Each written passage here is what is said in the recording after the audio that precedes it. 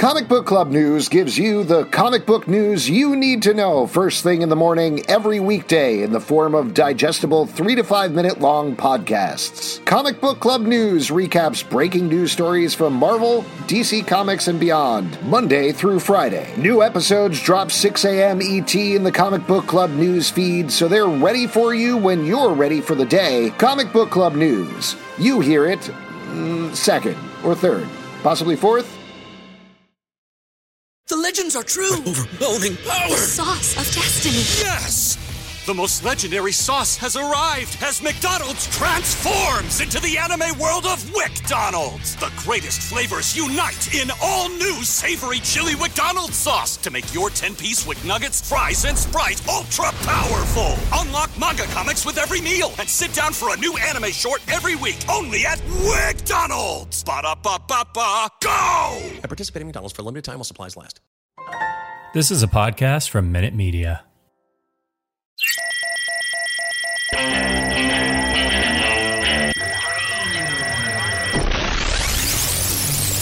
What is up, everybody? Welcome to The Stack. I'm Alex. I'm Justin. I'm Pete. And on The Stack, we talk about a ton of comic books that have come out this week. As well as, at the end of the show, we're going to hit a request that one of you dropped in the iTunes comments. If you would like to request a comic, a older trade, an OGN, something that is current that maybe we haven't reviewed, just drop it in the iTunes comments. We would love to check it out. But let's kick it off talking about Saga number 55 from Image Comics. Art by... It's what? A Saga. It's Saga. Saga? Yeah. I've forgotten because it's been so long how you actually say it. I think it's Saga. It just brought me back. Saga, Sega, however you say it. Art by Fiona Staples, written by Brian K. Vaughan. Obviously, huge issue here. This last came out on your birthday, I believe, Pete, in 2018, July 25th. Wow, what a memory you have. Just off the top of my noggin there. 2018, what was that like? Oh my gosh, great times. We had a real president, first of all. What are you talking about? I believe we celebrated on that birthday. Stack off hot. We predicted, we were like, Pete, happy birthday. The pandemic will be hard for all of us, but we at least have this memory. That wasn't the movie birthday, right? One of the greatest birthdays ever had, where I got to go see a movie by myself. I don't remember what happened in 2018. Hold on. Yeah. You didn't see a movie by yourself. We went to the movies, and you chose to see a different movie. Was the greatest birthday ever. It was one of my favorite things. Wow. Regardless, why don't we talk about this book? Because speaking of not remembering things well, I certainly don't remember Saga very well. And this issue works as a 44-page reminder of where the characters are, where we left them. 3 years have passed in the book, and we check in with everybody in their very different status quos. But it is just so good to have this book back at the same time. I agree. Lying Pete. I agree. I mean, this book is just so good. It's written in just such a smart, cool, casual tone that I think is very unique and rare in comics. This book has spent its 3 years becoming quite horny. As we see in these pages, which is great, and I love. We get if you read the to be continued letters page, we find out that it's we've got another 55 issues almost of the book before it ends. Oh wow! I think he calls it a 104-page epic. That's exciting. That's exciting. Yeah. Issue epic. Yeah, he finished a while ago and just this is all cream. Pete, you love this book. What did you think about this issue? How do you feel about the title being back? Well, very excited to have it back in our lives. I mean, the art alone is just worth it. It's just such fun, unbelievable art. Brings you into this world, this world that we left behind for a while, and I was worried we weren't going to see again. I was like, wait, was it that dude's skull that was like the dad? I was having a hard time trying to remember. Yeah, I had completely forgotten that Marco apparently had died previously in the series, because the will does show up with his skull. We're talking about the influence on Hazel and Alana and all of the rest of the characters, the fact that he is gone here. So I mean, I assume this is purposeful, but structuring the book so that Marco dies and then we get the second half of the book makes a lot of sense here, because certainly this is a very new dynamic. This completely changes what's going on, even though we are checking in with all of these characters again. But I think seeing Marco's skull was sad at that moment, and having the Will and Marco's ex just be so sort of like happy and then having sex there, I was like, okay, this is pretty callous toward our old dead character. But then I remembered that's where the term skull fucking comes from, right? Oh my God, I was really hoping you weren't, because he said skull and they started about talking about I was like, we're just gonna let it go. We're gonna let it go. Pete, I like that you sometimes just don't take the shot. You write it down in your notes like skull fucking question mark, and then you move past it. That's right. But there sometimes are it's the shots you don't take, bro. That's right. There are ghosts in this world. Like, we may get to see Marco yet again, and I would think that we will. Yeah, absolutely. The thing that I'm most excited about with this issue is, as we are entering the second half of this title here, is ultimately what is the overall story that they're telling. I don't think it's meandering by any means, but there has been this promise from the very beginning that we were telling this big uber story that is not necessarily about the galaxy and what's going on with this big war in the galaxy, but a smaller story about this family. So now that the dynamic has changed, now that Marco is gone, at least in some form, even though potentially, like you say, he could come back, where are we heading towards? What is the eventual endpoint of this, even if that's, at this point, maybe another 10 years in the future? I'm just worried about this kid. I want to make sure she's okay. You know what I mean? Like, she's savvy. I mean, I feel like is her father's daughter and is maybe almost replacing him in the story in a way, just like his tone and style. And another thing about the tone of this book and this issue particularly, we get to see like horrifying, tragic things in these pages, as well as like really funny, light moments. And no other book out there does those two things at the same time as well as Saga.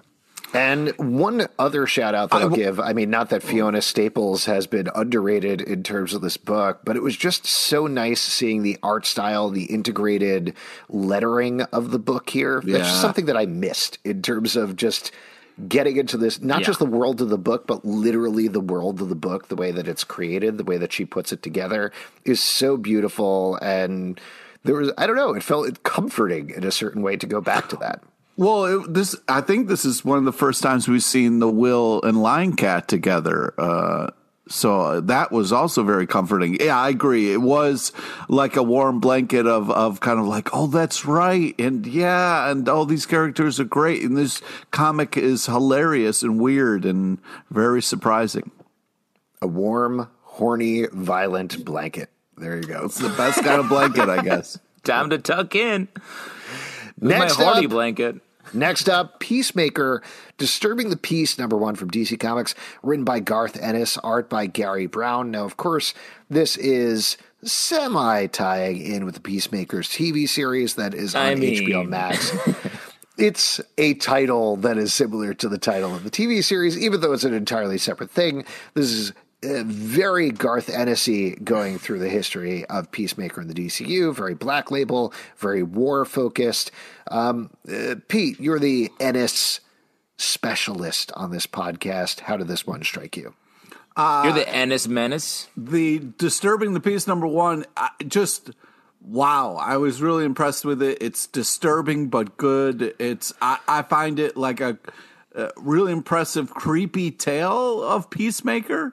The art was amazing. It was very Garth Ennis-esque. I loved it. I thought it was all that I was hoping I was going to get with this #1. It's Garth Ennis-esque to the point that Garth Ennis wrote it. Yeah, but sometimes you have people writing things and, you know, you're like, oh, man, I can't believe this was Ennis, or I can't believe this was so-and-so. That's a very Pete-esque thing to say. Go fuck yourself, man. Great.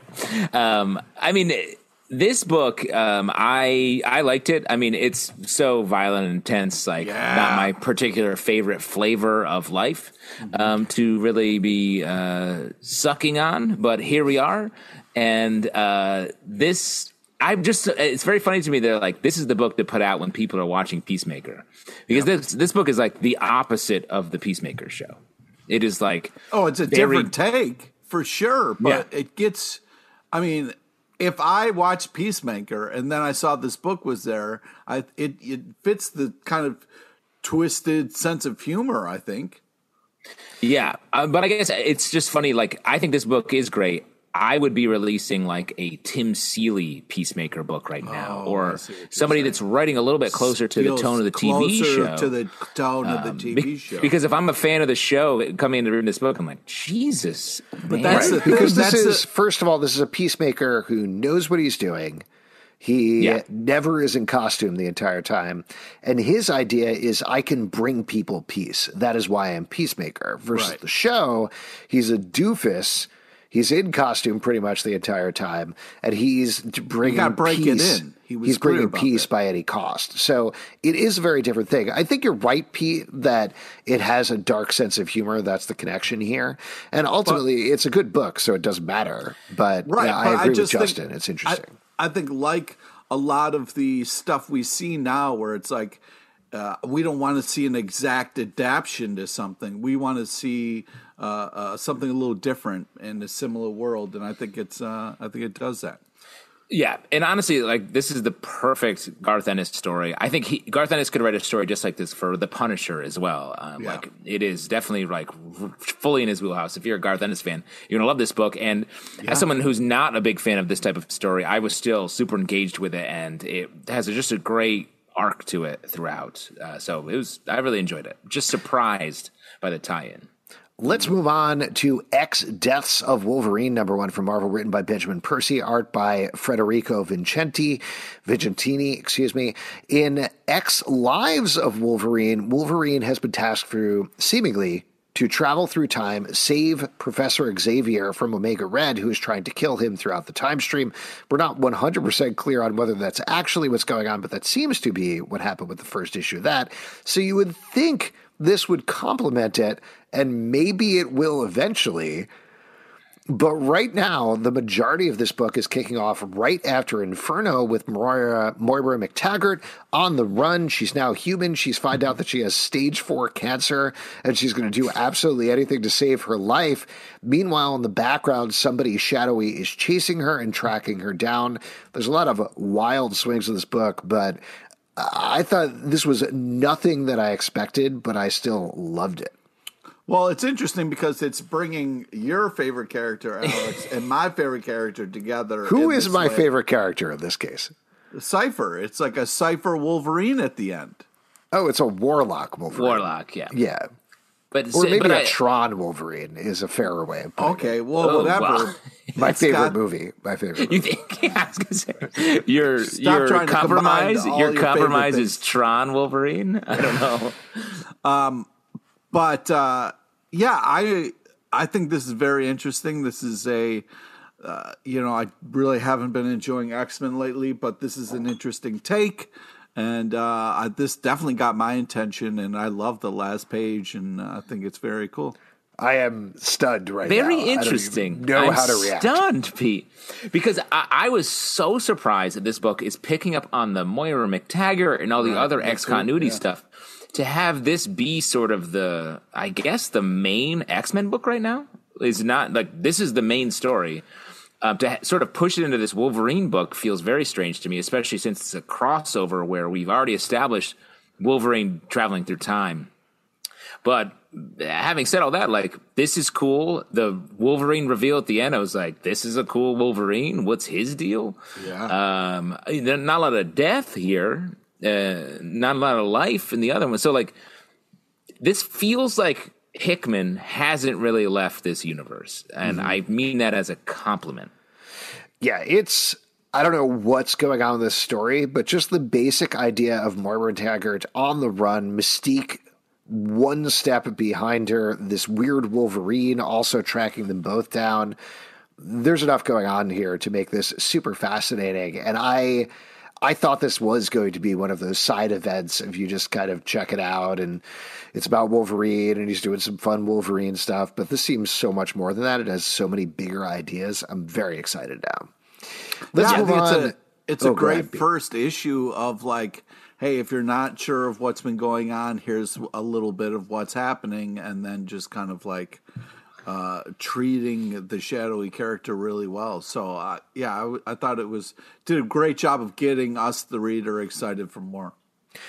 Let's talk about Dark Blood number 6 from Boom Studios, written by Latoya Morgan, art by Moises Hidalgo. This is the last issue of this book, finally revealing a lot of the secrets that they've been holding off on and finishing it up while still potentially leaving open for more in this world.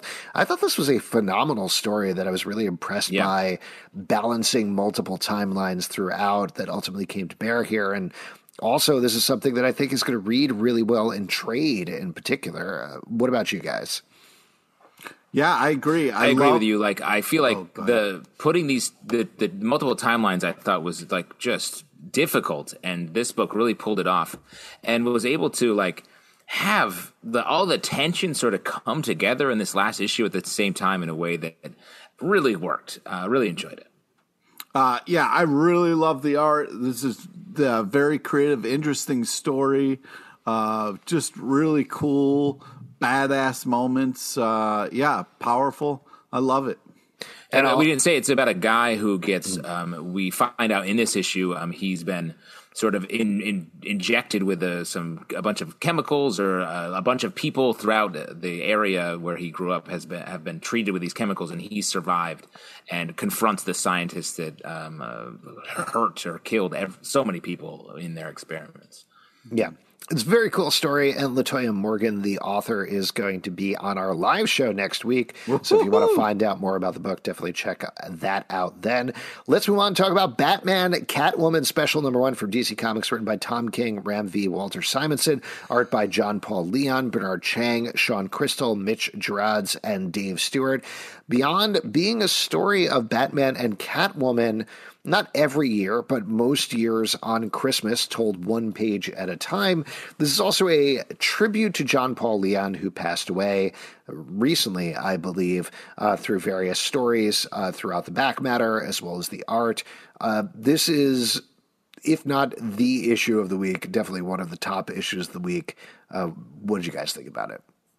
I mean, it's very moving. It's beautifully drawn. It's, we kind of get a nice perspective of Cat and Bat over the years. I can't say enough about this book. You got to check it out. Tom King is just really killing this.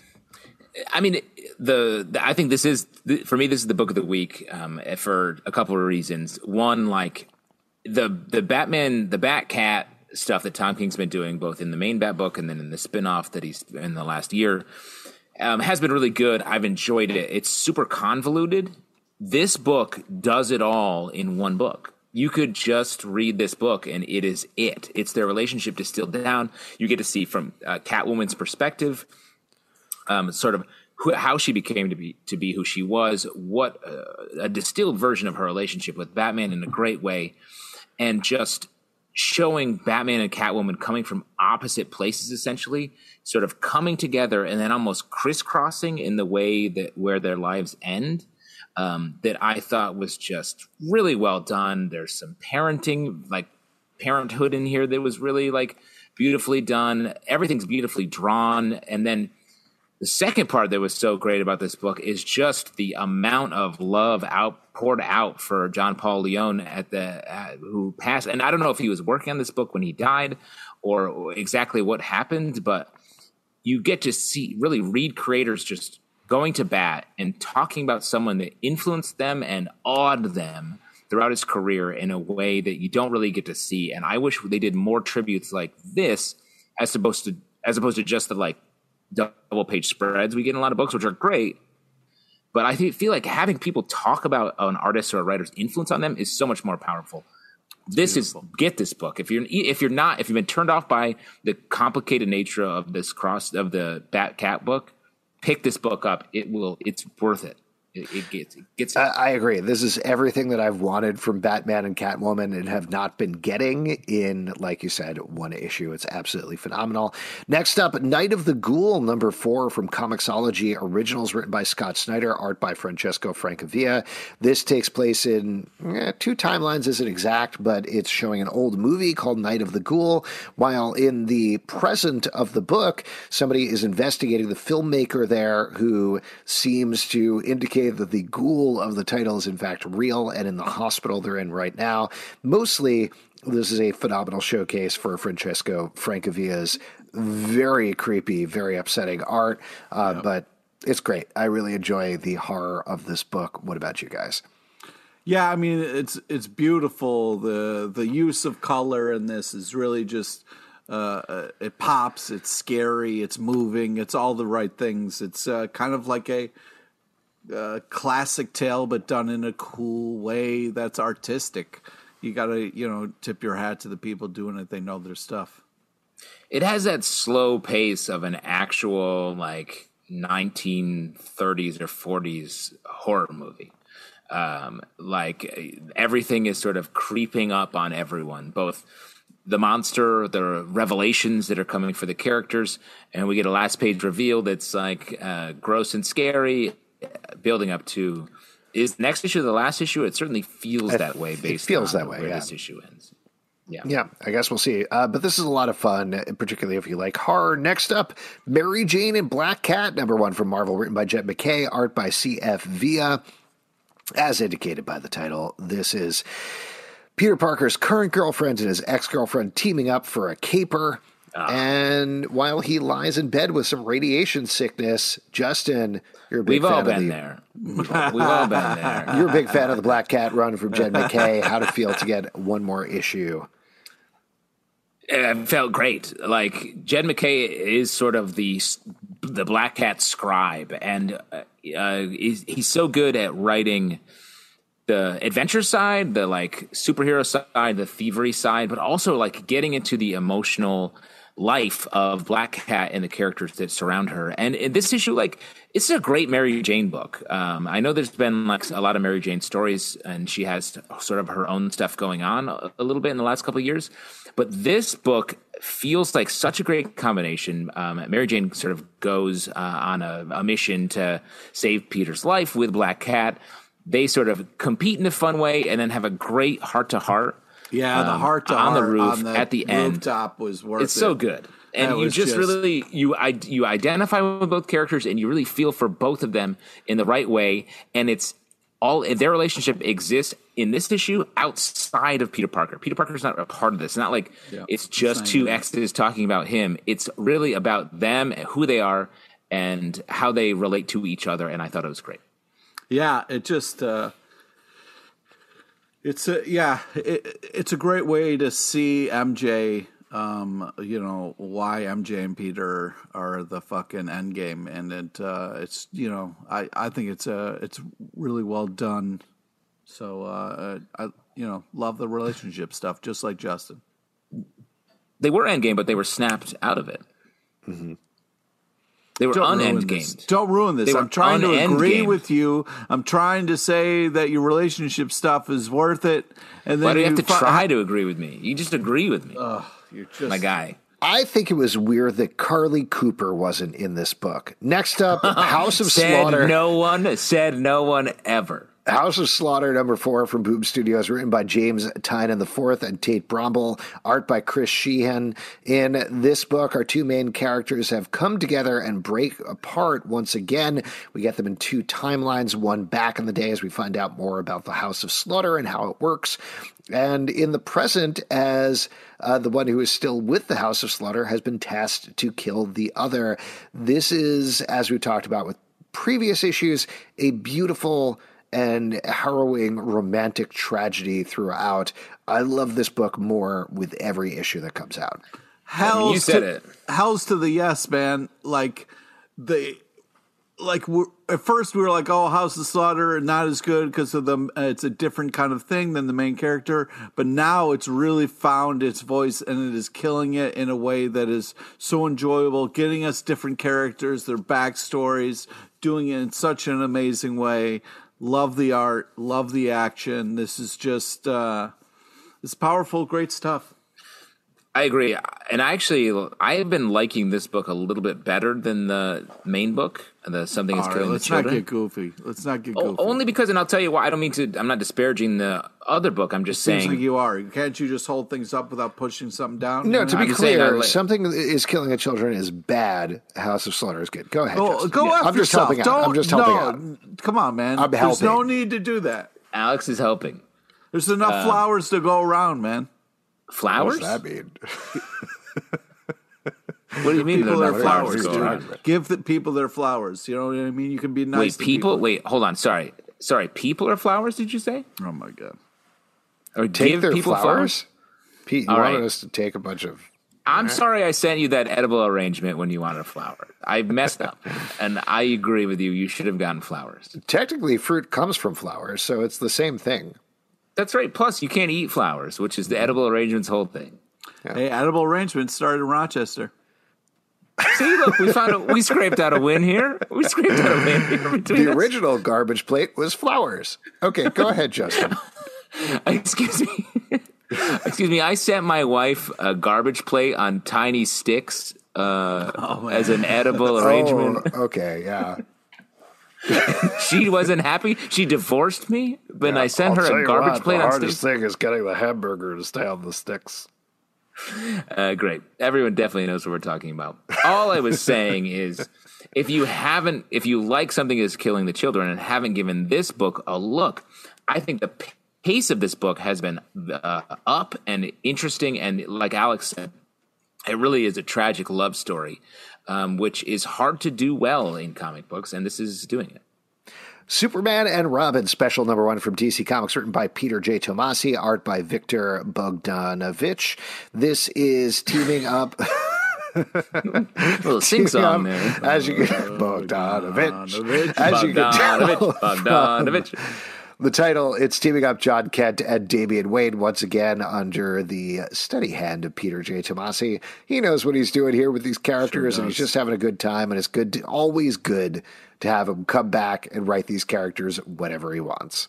Super Sons! The Super Sons are hanging out again, and I love to see it. The fact that they aged up John, it feels like they have to keep referencing why he's so much older than him, and the fact that it's Superman and Robin now as opposed to Superboy and Robin. I like that they've just owned that, and they're still able to tell these same great stories. Their relationship is one of the best in comics, I think. They are friends. They mess with each other. It feels so real, and it's great. I read this comic, and I was like, oh, that was fun. These two together are just a good time. DC really found a really something special and to hold up here. This is just good stuff. Once and Future number 24 from Boom Studios, written by Kieran Gillen, art by Dan Mora. In this issue, our main characters are running around trying to find some magical solution to the fact that all of England has been taken over by an increasing number of Arthurs and Merlins and various competing myths. We get yet another one teased at the end of this issue. There's a lot of stuff going on here to the point that even the characters are like, oh God, this is later on a lot of stuff. So I'll tell you what, I'm still really enjoying this, but I'm starting to side with you a little here, Justin, where I'm like, we gotta get to something. And granted, we're getting to issue 25, so I'm sure we're coming to something. But when even the characters there's one point when they introduce yet another Arthur and Merlin, which, mind you, is a brilliant concept. The fact that there are so many competing myths, of course they keep showing up, and of course more of them show up. But there's some line where the Merlin is like, oh my God. Well, and let me just say, here's what it feels like reading this comic. And again, I also enjoyed this comic. Beautiful art. And Pete, you can glow up about it in a second. But reading this comic, it's like sitting down and playing chess with someone, and they're like, okay, let me get the pieces out. And they put the chess pieces out. And I'm like, great. And they're like, they put more out, and they're like, I'm like, that's a checker. I don't think you can play. You don't need the checker. And then they're like, watch this. And then they put a bunch of Cheetos on. I'm like, I don't need Cheetos on those aren't pieces on this board. We're just playing chess. And they're like, no. What about this? And I'm like, those are baby teeth. Are those your baby teeth? Why are you putting your baby teeth out there? And it's just confusing because there's too much stuff on the board. Like, why am I playing chess with baby teeth, Pete? All right, well, I'll tell you what, because you didn't know how important the baby teeth are until you started playing chess with them. Listen. And what are the Cheetos? You guys are fucking crying over some bullshit. All right, this book is unbelievable. Okay, coach. It's unbelievable. It continues to be unbelievable. The art alone is worth it. Every single issue, amazing characters with the twist.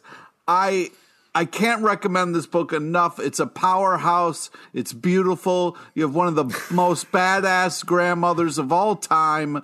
Come on. What about my grandmother? Yeah, what about my grandmother? Nobody's talking about your grandmothers. Neither one of them. Yeah, that's what I wish. Pete, even if grandma in this book turned to the panel, turned to the reader and was like, there are too many Arthurs and Merlins in here, right, Pete LePage? Even then you wouldn't be bad about this book, would you? That's right. It's too good to fucking say anything bad about it. It is too good. Before we get to the next breaking title, the fourth wall, you dick. You know better. And here I am playing chess with baby teeth. Yeah, well, you got to, because you're not learning right. My ultimate dream now is that whatever volume this is collected in, they use as a pull quote right above the title, like playing chess with baby teeth. Make my life, to be honest. Devil's Reign #3 from Marvel, written by Chip Zdarsky, art by Marco Cicchetto. In this issue, as expected, Luke Cage is running for mayor against Kingpin, who's going hog wild, shutting down the superheroes of New York using the power of the Purple Man.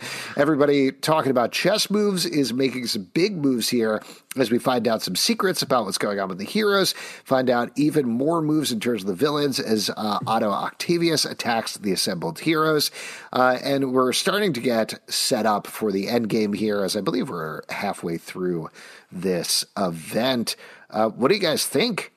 How are you feeling? This has been going really great. I like this idea of Luke Cage, and then they ruined it with the last couple of panels, so I don't want to comment too much on it until I see that Foggy's okay. We see Foggy show up here, and then something. Maybe he gets beaten to death. So I don't think it's a good. They were doing so many great things, and then they did something stupid like coming at Foggy. Well, it's not a spoiler when everyone who reads this is happy that it happened. You know, not everyone. It's weird. Didn't they do one of those phone polls like they did for Jason Todd, but with Foggy? And they were like, kill Foggy or let Foggy live. And there was one vote for let him live, and everybody else didn't even bother to vote because they didn't care. Yeah. Even Foggy called in and was like, let me go. Remember when they did that Robin? My clothes barely fit. Remember when they did that Robin call-in? That was before computers and cell phones. Mm-hmm. Wasn't that was just to make money off of 900 numbers, right? It was. That was when Marvel wasn't successful in anything except for comics. So they were like, let's suck these readers dry. DC. Or sorry, DC. Robin is a DC character. You're new to comics. Sorry. DC was before anything. It was before anything was happening. Oh, my God. At the dawn of time, they said, hey, everybody, call in to decide whether Robin lives or dies. This comic is great. What were you going to say, Justin? This comic is great. It's rare to get a crossover that sort of feels like the crossovers we used to read back in the day, like Infinity Gauntlet, where everything exists in the actual title. You don't have to read a bunch of other books, and they touch on a bunch of other characters across the line. And that's what we get here. We get some great, like, Fantastic Four scenes in this book. We just get great scenes throughout, and it's really nice to read. Yeah. Next up, Clear #4 from Comixology Originals, written by Scott Snyder, art by Francis Manapul. This issue is pretty much a big battle scene, but as usual, a beautifully drawn one by Francis Manapul. What do you guys think about this? Yeah, I think this is a really great issue. I love the action. The art's bananas good. Read this a couple of different times just to kind of enjoy the paneling and the art. Just absolutely beautiful, fun story. Loved it. Yeah, this is a great. Just the writing of this that Scott Snyder does. It's like Scott Snyder's a good writer. He's a good writer. There's a ton of stuff that he has to sort of reckon with here. It's like when someone lets their Tetris board get like fucked up. That's stressful. But stressful. But reading this book, you just feel like 4 lines drop, 3 lines drop. He's just like coming in and crushing it. And by the end, you're like, you get to the emotional core and you're like, this guy's good at Tetris. Detective Comics number 1050 from DC Comics, written by Mariko Tamaki, Mark Waid, Matthew Rosenberg, art by Ivan Rice, Dan Mora, and Fernando Blanco. In this issue, we're continuing the storyline of Arkham Tower and what exactly has been going on there, with a big reveal at the end of that storyline, as well as 2 backup stories, one that is teeing up Mark Waid's run on New World's Finest series, and another backup we've been following for the past couple of issues with Matthew Rosenberg writing about a kid who was caught in an attack between Joker and Batman and is now being manipulated by Scarecrow. This is so good. This whole issue, all 3 of these stories are so much fun and so exciting to read. The first story focuses very heavily on Huntress in a way that I feel like I haven't read before. Yes. That's very smart. And I'll tell you what, there's a character reveal at the end, the person who is behind Arkham Tower, who I know is one of your least favorite characters, Justin, but I thought the reveal was great. Yeah, I mean, I agree with you. This book, so many Arkham stories are about like dissecting, getting into the villain's persona. And this book seems to be about like getting into our hero's persona, especially just this like deep dive into Huntress here is so well done. And you, like we talked about in the past, you see their plan sort of not working of the heroes. Like Nightwing's like, this is supposed to work and it just doesn't. And you just don't see that in comics. This is a very unique story in comics, and it's really well done. And the art is fantastic in this book.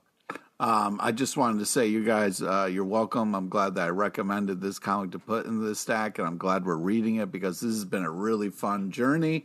But yeah, I think that this is just the Huntress story blew me away. The reveal, because the buildup of how is this Arkham Asylum Tower working, like how are people walking around. I thought it was a cool reveal. Might not be your favorite character, Justin. I know how that feels, and I'm sorry. But I really think that this is a great package. We're getting a bunch of amazing stories in here, unbelievable art. And this battle for this kid and like if he's going to be good or bad or be okay, it's been really impressive and crazy, and surprising. Both backups are. I mean, the New World's Finest is fun, like in great little sort of move here with there was the red kryptonite bit was in here, right? Mm-hmm. And it's the arts by Dan Mora from your favorite Once and Future, Pete. Your guy, Pete. Come on. And then you're talking about the backup with the kid, like horrifying end to the issue. Oh my god. Yeah. Terrifying. And I'm really sorry, Justin, about the character who appears. I hope you're going to be okay. Let's move on. Really mourning this. I'm fine. Rick Justin, and Morty. It's okay. You can. Yeah, you're going to be all right. You're going to be okay. It's I not didn't your even fault. bring it It's up. not your fault. It's not your fault. Oh my Rick God. and Morty presents Herrick Ticks of Rick, #1 from OD Press, written by Amy Chu and Alexander Chang, art by Sarah Stern. This is a Dune parody via Rick and Morty. Now, we've been a little back and forth. Dune, yep. Yes. We've been a little back and forth about Rick and Morty books of the past. Which side do you think this one fell on? Well, I don't know about what side. It did, a lot of the times these books feel like they're, right in the animation style and humor style. Feels like the show in comic book form. This is a little different. Like they made the art feel a little bit different, and also the humor a little bit different. It feels very much in the realm, but just a little heavy on the fart jokes, which they sometimes do. But it was a little different. I thought this was cool. It was crazy fun and a nice, kind of homage to Dune. Yeah, it was all right. It felt a little. The Dune felt like a bit of a stretch as a thing, right? Anybody? This was not my favorite, I think, is what maybe we're bouncing around here. I wanted to like this, and I do think it is a natural fit to throw Rick and Morty on an alien planet out of Dune, but it went into pretty much straight parody without too much more to say. There are some bits that worked in here. I did like the montage of Morty being the one that happened about 2/3 of the way through the book, but ultimately... I don't know. That said, they're doing a Logan's Run parody next, which to me seems much weirder and more specific. So I'm curious. Right, because it feels like a weirder choice. This feels very like headline grabby or topical. Exactly. And let me just say real quick, it's not that like I don't like Psycho Pirate. Like he's fine. It's just he's a go-to. He's been a go-to, much like Dune. It's a go-to. He's been a go-to in the DC universe for quite some time. You're gonna be okay. Gonna be okay. I'm just saying I'm not bothered by it. I'm fine with it. I'm fine with him being he's a really psychotic pirate. He's a crazy pirate, even though he looks like a tragedy mask from a theater program. But he's known as a psycho pirate. Methinks the lady doth protest too much. Oh boy. I'm the lady. Black Panther #3 from Marvel, written by John Liddy, Ridley, Junie Ba, art by Juan Cabral and Abraham Mustafa, and Junie Ba and Jermaine Peralta. In this issue, Black Panther continues to fight against some... basically, somebody is going after the deep cover spies that he has placed in various locations. Here he's tangling with the X-Men, reconnecting with Storm. Pete, as a fan of relationships in the Marvel Universe, what did you think about T'Challa and Storm getting back together? Yeah, it's nice. It's great to see. It's still hard to not think of Boseman whenever I see the title Black Panther. But this comic is really phenomenal, really great art. I love the storytelling. Feels very much like a great Black Panther comic. I also love the backup story where we get kind of like a cartoon version. I thought it was really creative and cool. Made me think of the old like Superman Mixoplex stories back in the day. I had a great time with it. I thought it's a solid book, unbelievable art. I like this too. Seeing Black Panther and Storm back together, like their relationship is very well done, sort of across the board. It's a rare relationship in comics where they both get to be themselves, occupy their own space, and also have sort of a nice connection. Like they're very powerful people that don't give up any of their power in the relationship, which is cool. I will say the headlines about the actress who plays Shuri in Black Panther and her like being anti-vax and all of that, the rumors and all that, has affected how I look at the character. And I feel like that's a rare case of the real world intruding on my ability to enjoy a character in a comic. It rarely goes that way. But it pops. It's top of mind for me when I'm reading this. I agree. I'm kind of there too, and it is very unfortunate. But why don't we move on then and talk about The Human Target #4 from DC Comics, written by Tom King, art by Greg Smallwood. In this issue, The Human Target is continuing to investigate the mystery of who killed him in several days' time, along with Ice, who is tagging along. In this issue, they're tagging along with Blue Beetle, who is solving a bunch of cases and fighting a bunch of bad guys. Another superb issue of, I keep hesitating to say this because I know you guys are going to make fun of me, but maybe the sexiest book on the stands? Oh my God. Hell yes. This book is like, I said this on the live show, it's like being in love. Reading this book, it's like that when you meet someone who you're attracted to, the way that the sort of early romance that is happening here between the Human Target and Ice is written and drawn. It's so beautifully done. The art is so great. The writing is so great. You get caught up in it, and it's great. And the fact that you have Blue Beetle just sort of droning on throughout the romance, like it feels so real. I feel like I've been in a situation where a long time ago where I'm like, oh, I am attracted to that person, and this guy keeps talking about nonsense. And it's just, and on top of that, like, there's a great mystery here. The human target's slowly dying. It's just this is another great Tom King book. Pete? Yeah, I think it's Sorry, could you just get out? How horny are you for this book? Go ahead. Yeah, no, I'm not as in love with it as Justin is, but I think it's a What great about Alex? spy Alex, thriller. I'm pretty horny for it, but I just want to know that. It's kind of like a James Bond type of spy thriller, very sexy, but amazing art, really amazing art. But Pete, let me throw this out. You're the rom-com guy on across all of our podcasts. You love romantic comedies, Right. Don't you feel the romance happening here? Yeah, I guess. I mean, it's not when you got kind of like a spy dude. I don't know, man. You don't trust her. That's the thing, right? I don't trust him. I don't trust her. I'm not feeling it that way, but I'm glad you guys are swept up in it. You just got to live in the moment. These characters are living in the moment because they're, it's a heated situation, despite the fact that one of them is ice.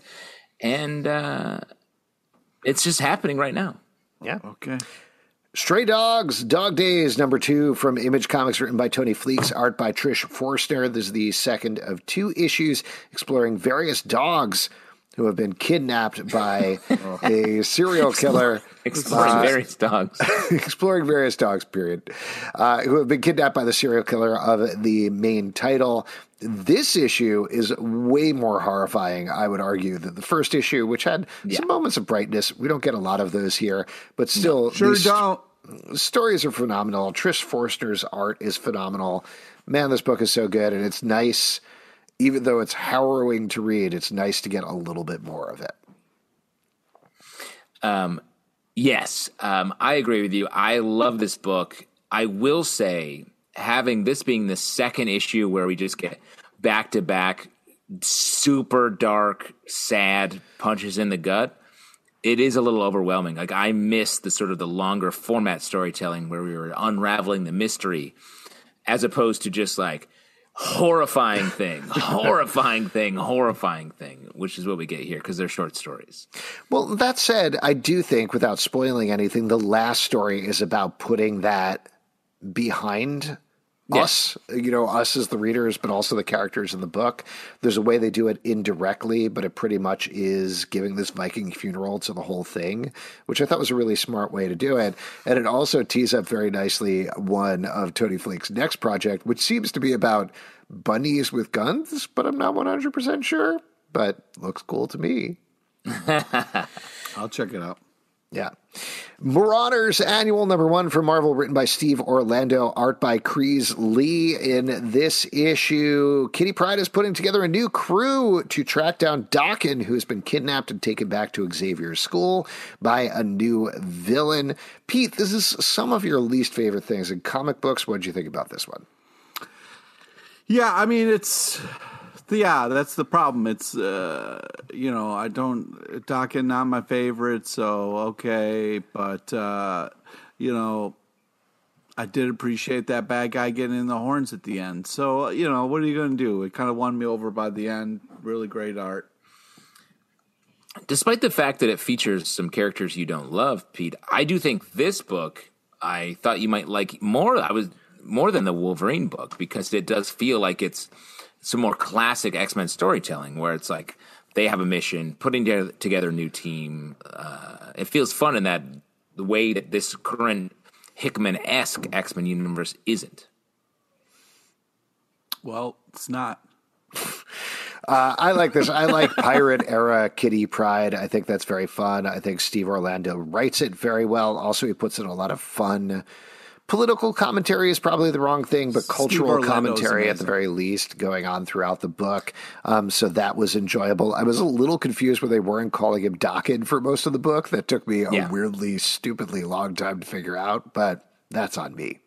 Well, and I also think Steve Orlando has just a great lexicon of X-Men and any characters he writes continuity and is able to just like really call it up very quickly and bring it to the story, which is great. Task Force Z, number 4 from DC Comics, written by Matthew Rosenberg, art by Eddie Barrows and Kieran McCowan. In this issue, Jason Todd has finally figured out who is behind the zombie task force. Turns out it's none other than Two-Face, and he finds this out just in time for Task Force Z to be shut down by Amanda Waller. Obviously, there's a couple of twists beyond that, but this continues to be a very fun, gross book with some weird Batman villains, and I'm enjoying it quite a bit. What about you guys? I agree. I think this is intense and over the top in all the right ways. It's fun. Great to see all these different villains like this. I think it's a solid book. I really like the way the sort of twists that we end on here. And the fact that Red Hood, Jason Todd, can't help but be a part of this team is really well done. You don't ever see him treated as someone who has to do something or is drawn to something. He's always such a rejecter that it's cool to see him here, and the end really makes me want to read more. Ice Cream Man, number 28 from Image Comics, written by W. Maxwell Prince, art by Martine Morazzo. In this issue, we're getting the crossover between entomology and etymology as a guy who's obsessed with words. Cypher. Climbs up a mountain to talk to a wise man about the original word. As you probably know if you've ever read this series, things get pretty dark, and we also get some teases for the Uber story that, at least as W. Maxwell Prince told us probably at this point a year or maybe more ago on our live show, he's never actually going to get to or finish in any way, which is a little frustrating. I'm going to just throw it out there. But still, another really good issue of Ice Cream Man. But I think with a year gone past and the way this issue is sort of the end of a series of issues, and he's taking a break and back in, I think, April with the next issue, it does feel like he is going to get to it. It feels like this is specifically pointing at something. I guess we won't spoil it, but there is something that it's building toward. Whether or not we get there soon or further along, he has to keep heightening it, I think. But as for this story, just great comedy, great horror, great tragedy, all happening at the same time. These books are great. These issues are great, every single one. It's like a modern O. Henry, you know? Wow. It's a true gift of the Urnai. It's really impressive what this comic book is doing with each and every issue. It's so creative. It's so different. I never know what I'm going to get, and it always delivers. It's really impressive. And it's not always huge moves. It's sometimes very small things. I'm very impressed with this book. It continues to be a must-read. Speaking of horror, let's move on to Avengers Forever, number 2 from Marvel, written by Jason Aaron, art by Aaron Cooter and Carlos Magno. In this issue, Ghost Rider, a.k.a. Jaime Reyes, is being tortured in another multiverse by the Black Skull, a venomized Red Skull, to try to get information about who he is and how he has ended up there. It adds in a lot more information about this multiversal Masters of Evil story that Jason Aaron has been building through both Avengers books, but ultimately it just puts Jaime through the ringer here. It's so hard to read, but so well done and so excellently drawn by Aaron Cooter. This is a great issue. I agree with you. This was hard to read. And honestly, for the second issue of a comic to be this much of a torture fest, I was really surprised. Especially when, I really like this series. I really like where this is going. I'm very excited for the next issue because it's going to feel like such a break from all the bad shit that happens in this issue. Yeah, I agree, but it's doing such a great job of setting this all up and hopefully delivering unbelievable art, great storytelling. Jason Aaron is killing this. It's really impressive. Next up, Action Comics 1039 from DC Comics, written by Philip Kennedy Johnson and Sean Aldridge, art by Riccardo Frederici and Adriana Mello. In the front story, we're continuing the War World saga as Superman has been forced to fight gladiatorially by Mongol. The rest of his teammates are trapped in different respects throughout there, but they're trying to figure out this world. continues to be just a really good riff on that classic Gladiator storyline, but with Superman. And I love, like we talked about with the last issue, how Philip Kennedy Johnson is just keeping Superman beautifully even throughout this. It's kind of wonderful and inspiring to read. It is, and like the idea that Superman has to learn to use weapons, like not just hold his arm up to block a sword because it's not working. He's been depowered both by lack of connection to a yellow sun and just the general story that he's dealing with that across the board. It's really good, and it's really just building to some wicked Frank Frazetta style paintings throughout, which is great. Yeah, I really love the War World Superman. It's so cool. This is a crazy big story with amazing art. It's really delivering on something that I didn't know that I wanted. And Pete, you got your guys still in the mix. Yeah. So let's fingers crossed. You're a midnighter. Yeah, there you go. Good stuff. Really good stuff. Next up, Deadly Class, number 50 from Image Comics, written by Rick Remender, art by Wes Craig. This is continuing to tie up the entire series of Deadly Class as Marcus and Saya. I blanked on that for a second. Are deciding how to attack her brother and get her sword back. We get a couple of different iterations of that before we finally get the true, real one. There's some final twists there before the end. But I really like how this is wrapping up. I think they're paying an incredible tribute to the characters here. It's sort of a Rashomon-style story where we see them sort of imagining the different versions of how they attack, which I thought was cool. Beautiful art, as usual. I mean, this book is just always crushing it at this, and you can tell that both Rick and Wes love this book and are putting so much of themselves into it. And as always, we get some great fight sequences and just devastating action, and even more devastating emotional hits by the end of the book. I mean, this book is just badass. It is unbelievable art, unbelievable action, storytelling, all these like relationship stuff that's done so well. It's just, I mean, this is just pinnacle comic book stuff. I mean, it's really unbelievable the way the art meets the story. And we've seen the TV show, the comic. It's just so awesome, and really just, I can't say enough amazing things about the paneling, the art, the storytelling. If you are like, hey, I need to go down a rabbit hole, I need something that's got some volume, some stuff I can dig into, Deadly Class is where you should go.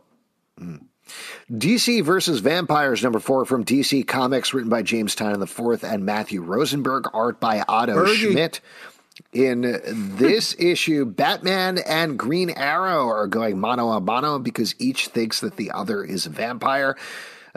Twist here, though we knew this as readers, neither of them are. But by the end of the issue, they have come face to face with a bunch of vampires, and this continues to be really dark and really fun to read. Agree completely. Like, I really like this. And it's funny, like, we don't ever see Batman and Green Arrow really hang out together. And it's great. They are a great team up. So I really enjoyed that part of it. And just the overall vampire tension. We get some very fun Constantine stuff here where he's like, hey, I'm just trying to hang out with the vampire. Yeah, here. can like, I just catch up a little bit before you start killing? It's great. Yeah. Last but not least, I just want to say, really fun, cool story, really over the top. I really thought the ending was fantastic. You see something like DC vs. Vampires, you're like, ugh. It's so well done. Worth checking out. Sorry. Wait, real quick before we go on, this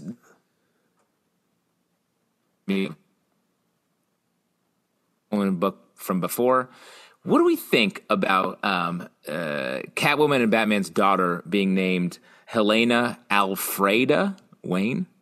What do you think about Alfreda? I missed the Alfreda. That sounds like Alfredo sauce. Well, Alfred, you got to give Alfred a shout out, man.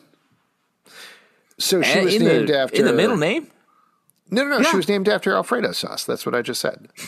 No, dude, it's a shout It out is to Batman's Alfred. favorite sauce. Yeah, I got a preview of the next issue, and there's this very fun fight that they have where Batman wants to name her Marinara, and Catwoman wants to name her Alfredo, and they eventually go. Nobody's going vodka sauce? Come on. That's Dick Grayson comes in. He's Vodka's like, a horrible what about middle vodka? name. And they're like, get out of here, Dick Grayson. Oh, poor Dick Grayson. Oh, my daughter? Yeah, her middle name's Vodka. Last Write your but name not on your least, homework, babe. as requested in the iTunes comments by Kelso Nell. And if you would like to request something yourself, please drop it in the iTunes comments on the podcast as mentioned, and we will aim to get to as many of them as we possibly can. Mighty Morphin Power Rangers Teenage Mutant Ninja Turtles from Boom Studios, written by Ryan Parrott, art by Simone DeMeo. Pete, as the expert in both of these worlds, what did you think about this crossover? This killed it. I didn't know how much I needed this in my life. Thank you to the person who recommended this. I had so much fun, and every time I was like, oh man, this is crazy. They kept ramping it up more and more. What a blast. What a great combination of the worlds, the way they kind of worked together, respected each other. Just really enjoyable, unbelievable art. This was an absolute blast. I agree. This was so well done. I can't believe we haven't talked about this at all. It was really great. Shout out to your guy, Dan Mora, doing covers, first off, which was cool. And the way that the Teenage Mutant Ninja Turtles knew about the Power Rangers, I thought was such a smart choice. Very few crossovers do that. They're always like, who are you? And then they make some jokes usually. Yeah. And in this, they know them, and I thought that was so smart. And then the art's beautiful throughout, and we get to honor so much of both of their universes. The fact that we got to see a shot of the Technodrome, Shredder, come on. Shredder looks scary as shit. Bebop, yeah. Oh my God, Shredder is so badass. Bebop, yeah. I gotta be honest, dude. The first issue, I was like, okay, I get it. They fight, and then next issue they're going to get together. So I think for like the first two issues, I was like, yes, I know how this is going to go. I've read this crossover a million times before. This is how every crossover happens. And then, like you're saying, Pete, as it went, it just kept hitting all the points that it should hit, but in exactly the right way. Like it's satisfying in a way that is not necessarily surprising. It's not going for uber twists or anything like that.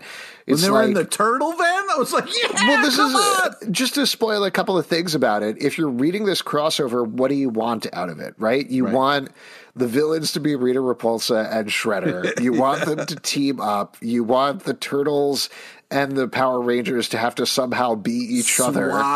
Swap, and they do. And you want them to ultimately come together in some sort of Turtle Megazord at the end. And that's like exactly what happens. And it's very pleasing on that level of like, yes, it's like going into a restaurant and being like, oh, I've heard the pizza here is really good. And you order it and you're like, this pizza is very good. There's nothing surprising about it, but it's great and it's fun the entire time. Yeah. I'll have the sauce named after your butler.